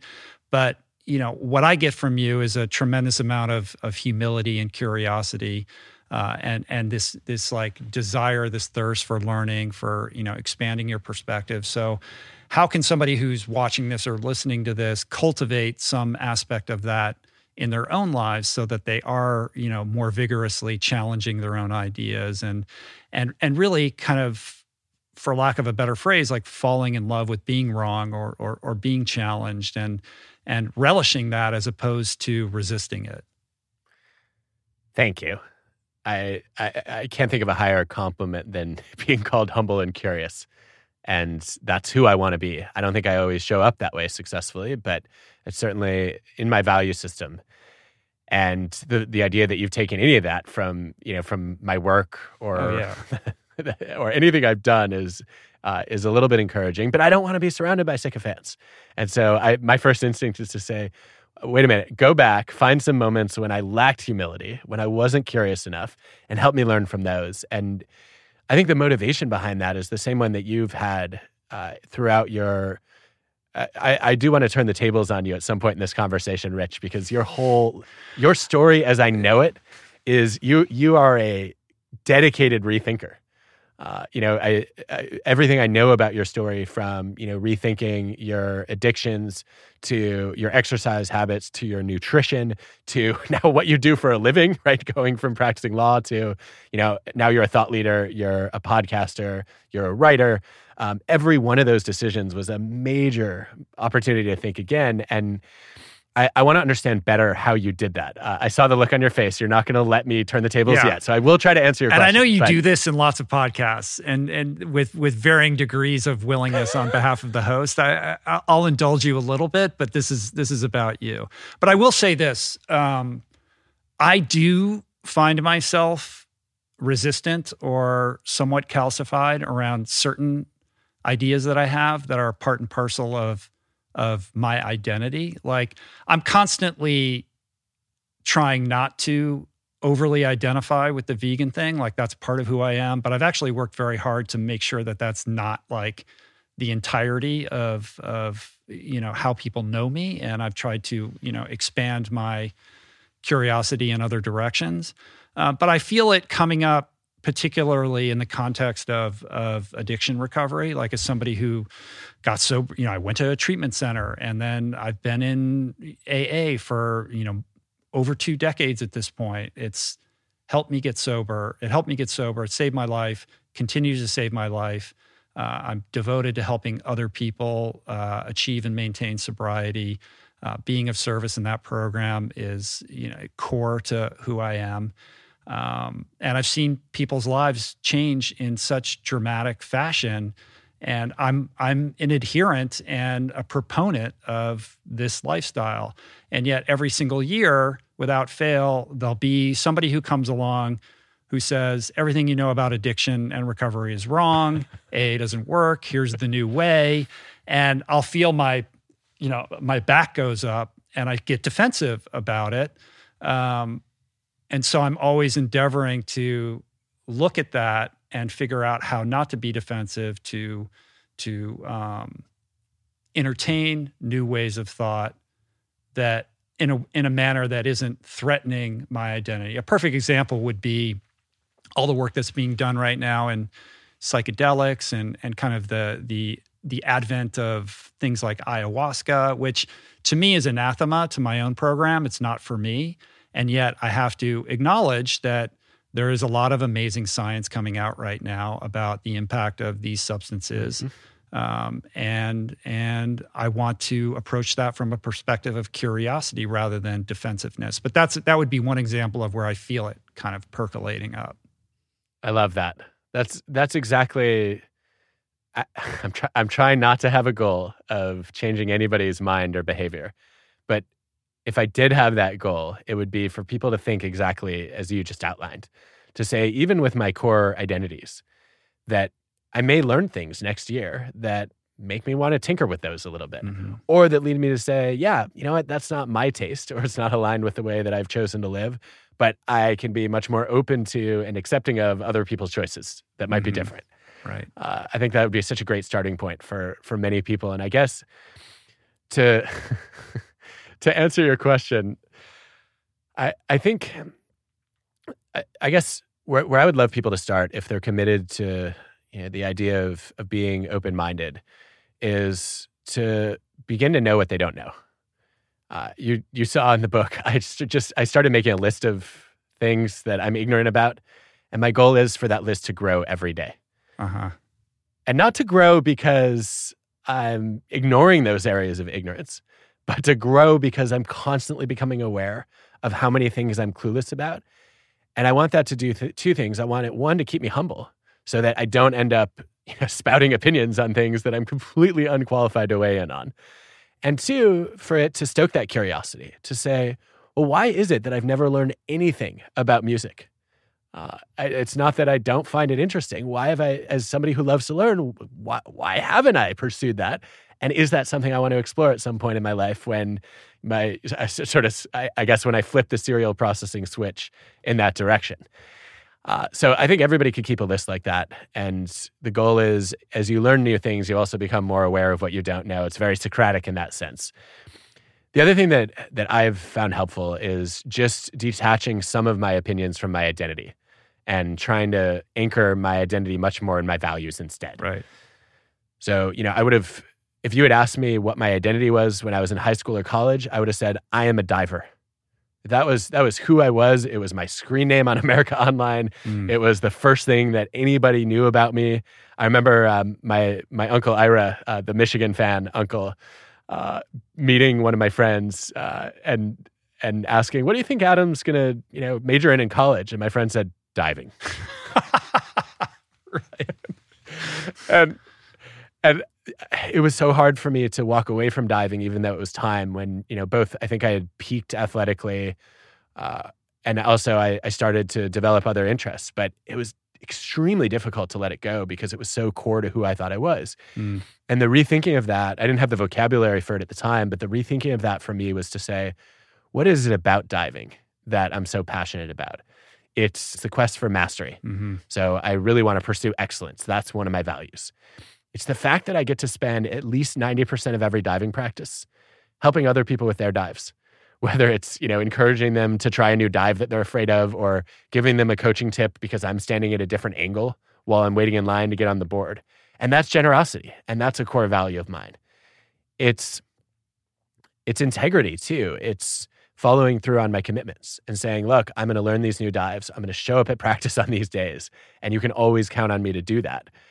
And once I started to realize that there were values that were attached to that activity, I said, okay, well, I can bring those values to anything that I do. And my hope is that people are a little more flexible in their beliefs and their opinions.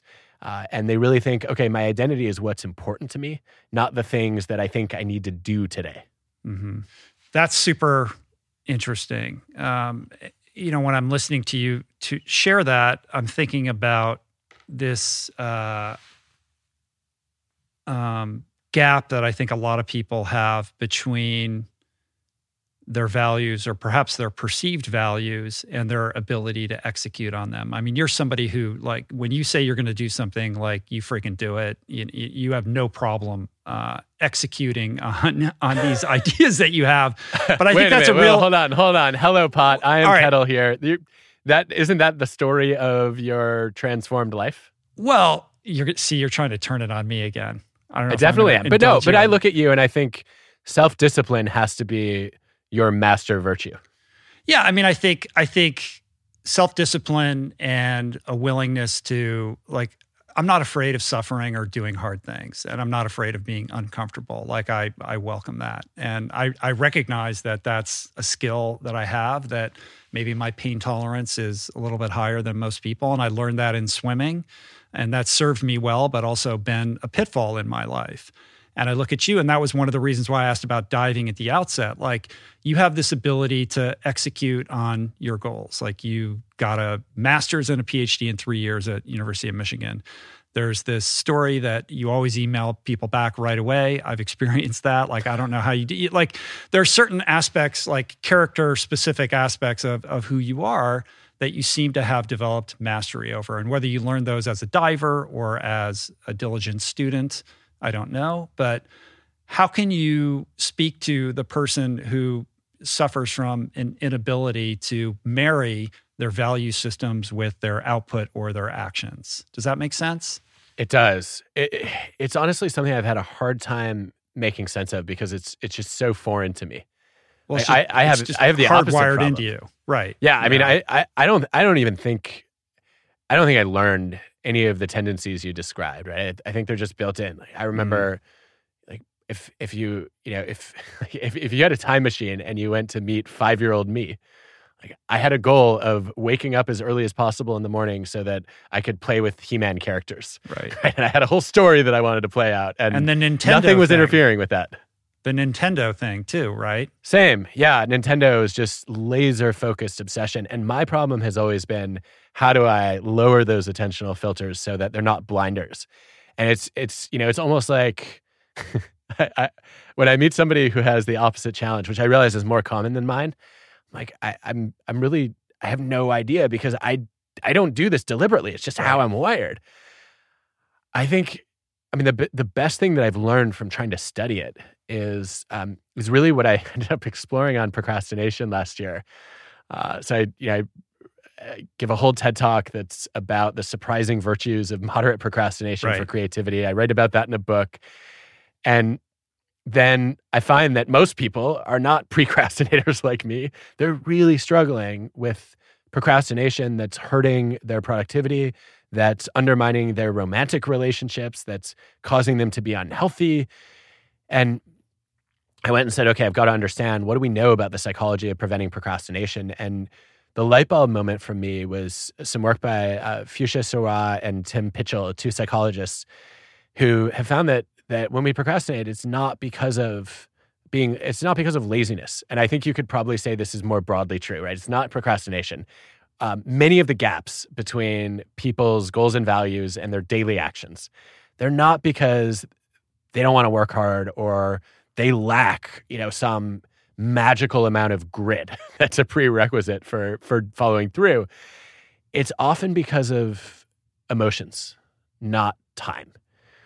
And what they're avoiding is not hard work. They're avoiding a negative emotion that a particular task stirs up.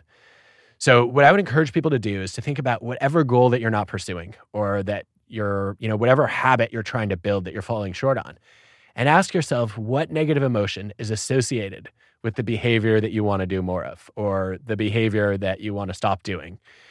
And, in some cases it's fear for people, right? They'll say, I'm afraid of finding out that I can't do it. And so I would rather just, put in partial effort and sandbag it. And by self-handicapping, I don't have to ever find out if I'm capable or not. And that way I can believe that I really have the potential one day. For other people, it's frustration. I tried a bunch of times, I didn't get the result I wanted, and I'm tired of banging my head against a brick wall. And so it's not worth the effort anymore. For me, it's boredom. It turns out I procrastinate sometimes, Rich. And when I procrastinate, it's because— Shame on you. I know. I feel like such a fraud. I'm a hypocrite. But everyone procrastinates sometimes, right? It's a normal human behavior. And when I do it, it's because what fires me up is intrinsic motivation. The intrinsic motivation to work on an interesting problem, to help somebody. And if I have to do something that I think is not exciting and that doesn't directly benefit people, I have zero interest in doing it. And so systematically, I put off tasks that fall in the wrong cell of that 2x2 of interesting and important. And what understanding that has helped me do is to say, okay, I will put off reading a legal contract forever. And it sounds like you do too, based on what your law career was like. It just bores the hell out of me. And that means when I understand that, I can manage it better, because I can try to make that task a little more interesting by calling up a friend who knows something about the law and saying, hey, would you be willing to chat through a few of my questions as I read this? And I know I'm going to be forced to read it in order to have the conversation and not waste their time. You have to recruit a co-conspirator into this. Yeah, of course. I need an accountability buddy. Exactly. Somebody to force me to get on task. Somebody to do what I would normally do if this were a different task.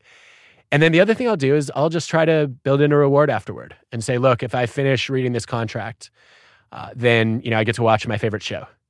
Which for years I had people who would actually delete those shows if I didn't live up to my promises. First it was College Roommates. And then, it was, I think I remember asking my wife, Allison, at some point, can you just delete this from the DVR because I didn't earn it today? Right. And that kind of self-reward has been pretty motivating from time to time. So that's a long answer, but it's the framework that I've found most useful for navigating this dilemma in my own life. Right. How do you solve it? Look at you coming back with the questions.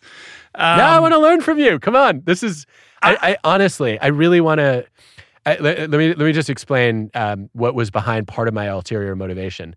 I went on this Strive challenge in the fall of 2019 that I didn't really know what I was getting into. I got an email invitation saying, hey, can you speak at this event? It's raising money for charity. I was like, great. And oh, by the way, Richard Branson is hosting it. All right, sure, I'll be there. And I kept getting these emails saying, are you training? No, I'm not training. Richard Branson is doing it. Whatever he can do. He's twice my age. And, I did claim I was an NCAA athlete. I'm sure I'm going to be fine. I work out 5 days a week. No problem. I showed up there and that thing just kicked my ass. What was it? It was in, well, it's called the Strive Challenge. And it was hiking up and down mountains, and then swimming across a lake, and then biking. I think the longest I'd ever biked before was 5 or 10 miles. And we did a 70K bike ride up a mountain. Right. I was the only one with gym shoes. I didn't even think to get clips. I love because it. Yeah, whatever. I'm sure I can handle it. And it was one of the hardest things I've ever done because I came so unprepared, and I realized almost all my training has it's been much more sprint than endurance over the past 20 years. Right. Ever since I became a diver, I went into explosive power and I stopped doing distance and endurance. And I came out of that thinking that was hard. It was harder than it should have been. I want to get better at this. And you are the creme de la creme when it comes to doing the craziest long-term distance and endurance challenges ever. And I want to understand, how do you motivate yourself to do those? Well, it's similar to how you responded to the question about procrastination. Like I'm just wired this. I look forward to it. Like it's my joy. Like I would prefer to be out on my bike all day than, pretty much anything else. So it's not a chore, and it's not something, certainly there are days that I don't want to do it and you have to rebut, some resistance, but I would say by and large, like it's something I look forward to every day and always have. Like I got up, in high school, I was getting up at 4:45 in the morning to go to swim practice. Like it was very goal oriented then in a way that it isn't really now. Now it's more lifestyle, but it brings it. I feel better. I'm a better person when I'm doing it, and I enjoy the process of doing it. So the confusion lies in people thinking that this is something that I hate and I do it anyway, which is not the case. I buy that and I get it. I think the mystery for me, though, is there are moments when you're clearly not in that zone and you persevere anyway. Mm-hmm. So I'll give you a concrete example, which is, so we did an 11-hour hike, and then we did, I don't know, it was about maybe a mile, no, it was a kilometer swim across a cold lake. And then we're doing this intense mountain bike ride that I'm like, I don't know how I'm going to do this. And I'm guessing from what the changes I made nutritionally over the next few days for the next bike ride, I'm guessing my electrolytes were just way off or way low. But there was a moment when I was riding on the mountain and I thought, okay, if I had a choice between pedaling one more time and dying, I'm not sure that I would be able to pedal another. And I've never felt that in my life. Like, I've always been the person who persists no matter what. And coming face to face with that wall and saying, I literally don't think I can do it physically, you've pushed through that wall. How? Sure. Well, first of all, let's finish this thread. So you did persist, right? So you did take another pedal stroke and you didn't die. Yeah, right? But I had to pause for a minute and I was like, no, I don't want to pause. I don't want to have to rest. But you finished the challenge. Yeah. And so eventually. walk me through the emotional experience in the wake of having completed something that was harder than you thought it was going to be. It was one of the most exhilarating rushes of my life. Right. I mean, when people talk about runner's high, this was on a whole nother level. Right. That 70K bike ride, we got to the top of the mountain and I've never taken a drug. I can only imagine that's what being high feels like. Mm-hmm. And are you able to hold on to that feeling? Oh, no, definitely not. Not a chance. Mm-hmm. Like, I only get it when working out. But you can recall it. I remember it. In a way. Yeah, and also, I can remember what that feeling was like. I want it again. I feel close to that group of people that went through that week with me in a way that normally would take me years to build trust and bond because we all suffered together. Right.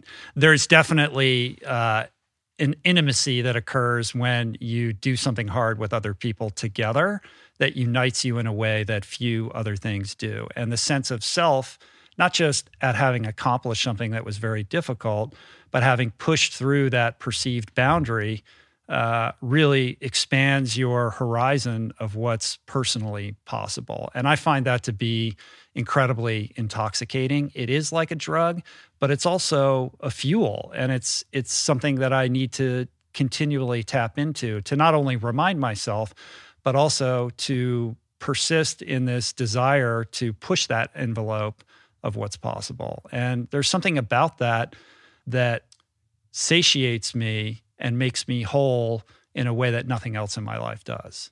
Well, you just did, that was just a masterclass in a motivational interview because you asked me, do I want more of that? Like, I don't feel like you're trying to convince me. Right, I'm not convincing you, and I just shared my experience. You wanted to understand it. And I'm not attached to whether you end up signing up for some event or not. No, but I as I hear myself talk out loud, I want to be that person. I want to do more of that. I think the only thing that honestly is holding me back is the time commitment. Mm-hmm. And that's the piece that also I've really gravitated toward the kinds of workouts, and this is reflected in my eating habits too, that save me time and allow me to feel like I'm making good health choices, but the idea that I would commit 3 or 4 hours to exercise when, I could work out for an hour, like, I don't know where I'm going to find those hours between family and work. And so if you can help me think through that at some other point, that's the one barrier that I haven't figured out how to crack yet. Right. I think I've got a good challenge in mind for you. We could take it offline, but I want. What's the challenge? I'm really curious. So have you heard of the 29029 series? No. So do you know Jesse Itzler? Well, you know Sarah Blakely, right? Sarah was on that challenge, actually. So Jesse started this business called 29029, and it's... Oh, I just got his calendar. Is that what it is? Yeah, I did too. I got mine now. No, it's different from that. Okay. It's related, but it's a weekend experience where a group of people descend upon a mountain. They have a couple of them. COVID threw the whole thing off, but the idea is that you hike up this mountain and then you take the chairlift down. It's like a ski mountain in the summertime or in warmer months, and then you continue to do that until you have hiked the equivalent of Mount Everest, which is 29,029 feet. So it's a very difficult endurance challenge, but it's also very accessible because you do it at your own pace. It's not a race.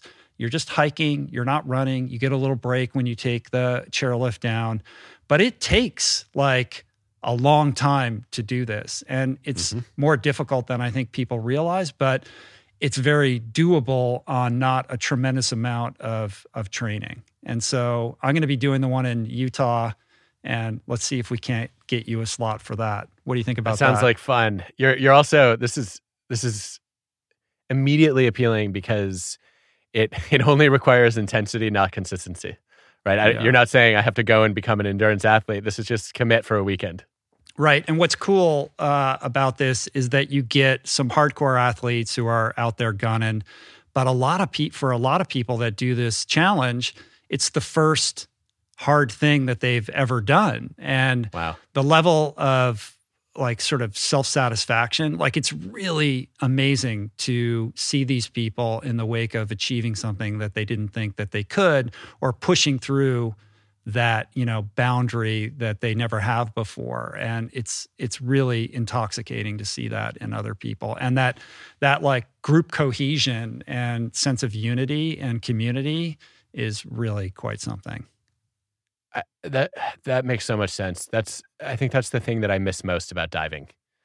Aside from the clarity of knowing exactly what I needed to work on and how much progress I could make if I put the effort in, as opposed to this world of ambiguity I live in where I do a study or I write a book or I give a TED Talk and who knows if people are going to like it, and even if they like it, if it's going to make any difference.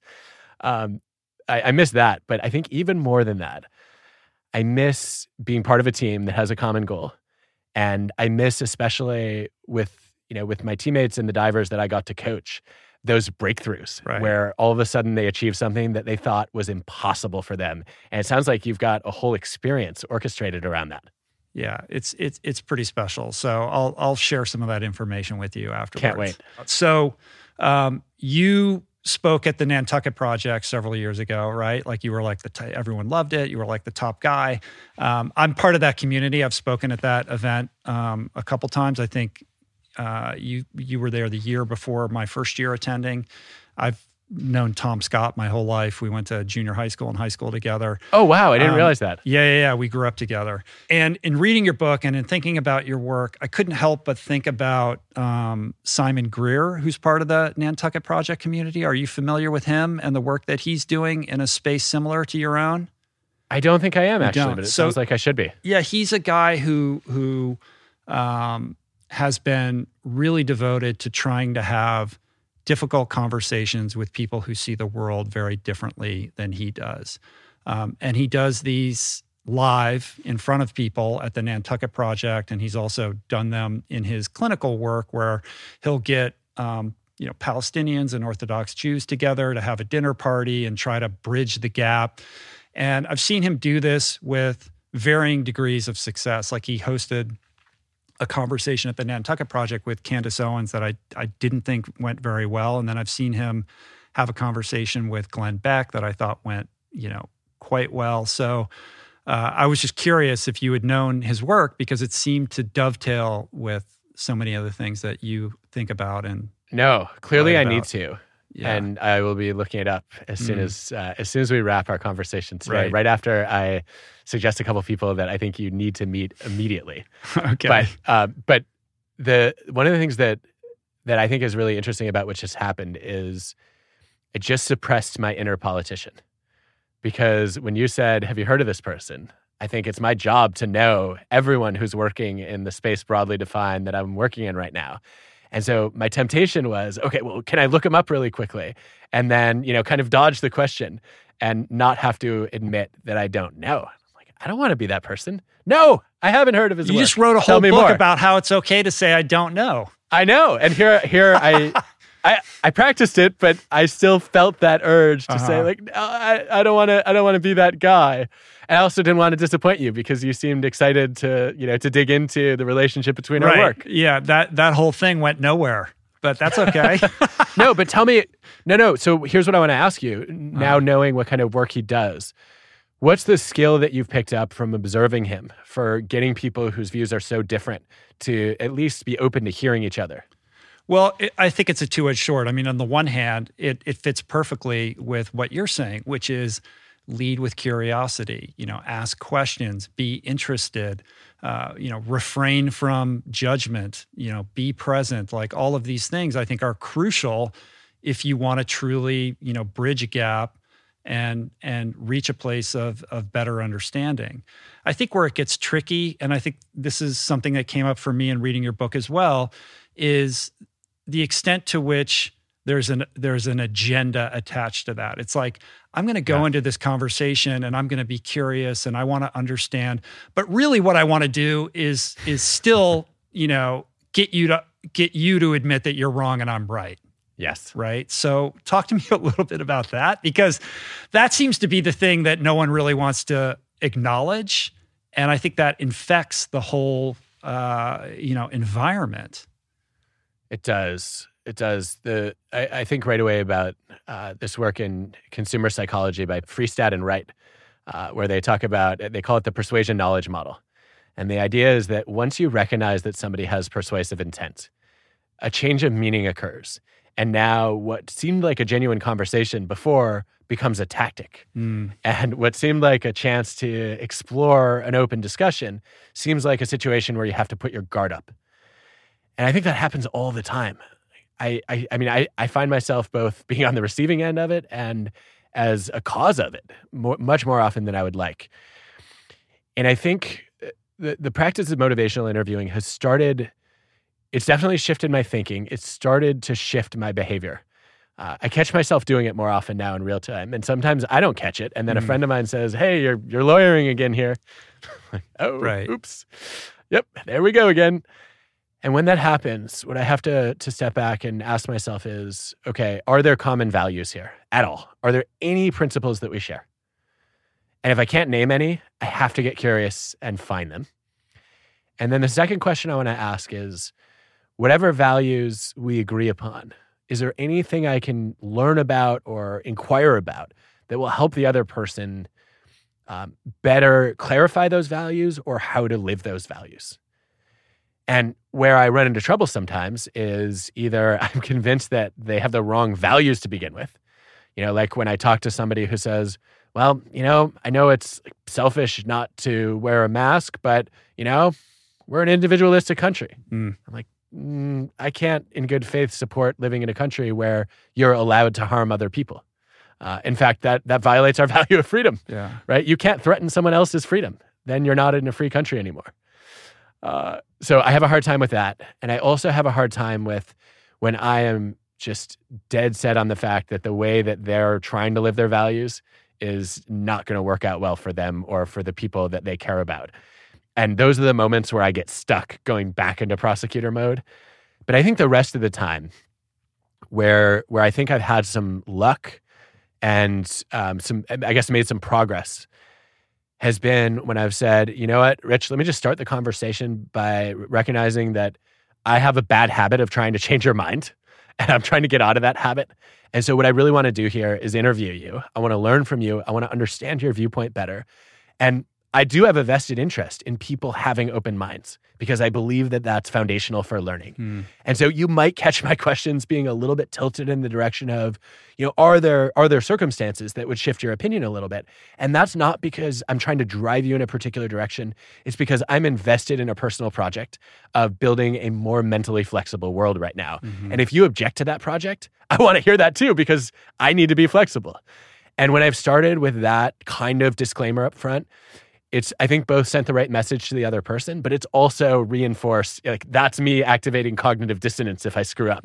And then I'm more likely to hold myself accountable. It is interesting how reluctant we are to want to be wrong. Like, it shouldn't be such a big deal to say, I don't know, or like, wow, I was wrong about that. Like, to be able to pivot, I mean, certainly, in the public sphere, or if you're a politician, it's seen as anathema for you to change your mind. It does feel like in order to cultivate a healthy culture, we need to incentivize open-mindedness, on a broader scale, and destigmatize this idea of not knowing and of saying I'm wrong. It's okay, right? Like, our ego attachment to that is so powerful. Yeah, I think it is. And I don't know how to do that societally. I've tried to figure out what can we do, in schools, in workplaces, even in families, right? And in cultures or systems that we have a little bit more direct influence over. And I think the news there is actually pretty good, right? That when students are taught that admitting what they don't know is actually part of the learning process, they become more curious and intellectually humble, and they actually learn more and do better on tests. And so creating that kind of psychological safety in your classroom for anyone to say, hey, I didn't understand that.